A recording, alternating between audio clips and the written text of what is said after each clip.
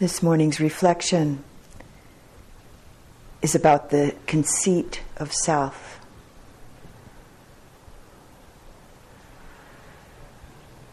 One of the most prevalent and pervasive ways that this deeply rooted habit of conceit, the conceit of self, binds us and is perpetuated is through the comparing mind.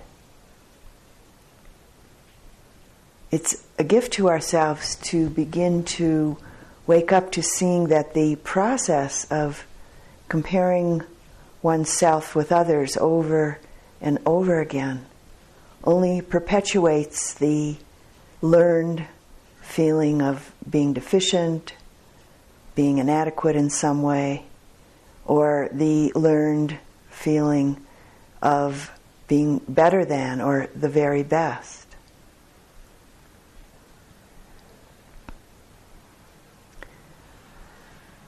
As we wake up to this, seeing this process of comparing one's self with others, we begin to understand one of the primary reasons why we live with a constant underlying, or maybe not so underlying, feeling of uncertainty and tension and stress.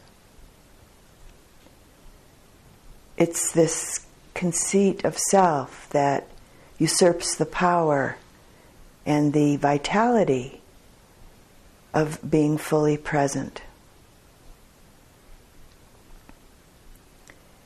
It's this conceit of self that blocks concentration and mindful awareness from simply and clearly being with the present with as it is.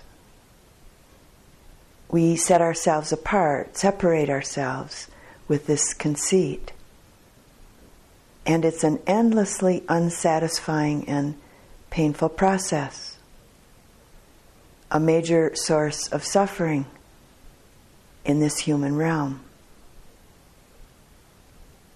Another way that the conceit of self can show up in our practice and in our life as a whole, our life as our practice, is that all too often our idea of what it means to be really honest with ourselves about ourselves is primarily perceived as admitting our weaknesses, admitting our faults, admitting all the unskillful, all the bad things we've done. We could call this another facet of the conceit of self.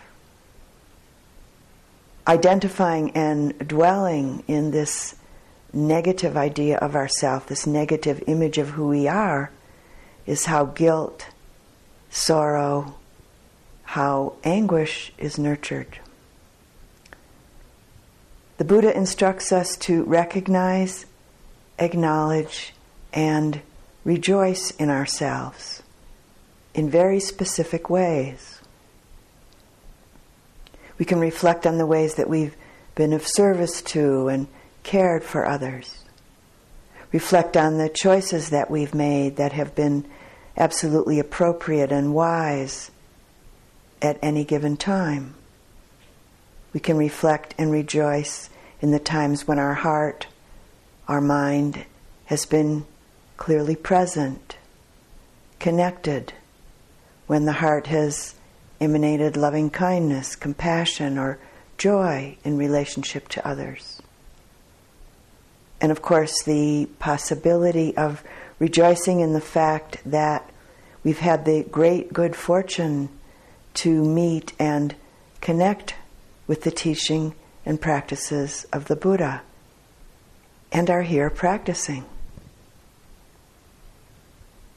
I think that it's important to take the Buddha's instruction to heart. Rejoicing in ourselves isn't a call for arrogance or self-centeredness, but rather just the simple recognition and acknowledgement of our goodness, our success, our healthy human beingness. It's essential to begin to be able to rejoice in ourselves, not in a prideful or in a conceited way, but as a means of generating the respect, love, confidence, and joy, and a sense of well-being in relationship to ourselves that's essential and natural to the awakening mind, the awakening heart. This is an important aspect of cultivating the wholesome mind, the wholesome heart that's essential for the process of practice to develop, deepen, and blossom as we make our way on this path to liberation.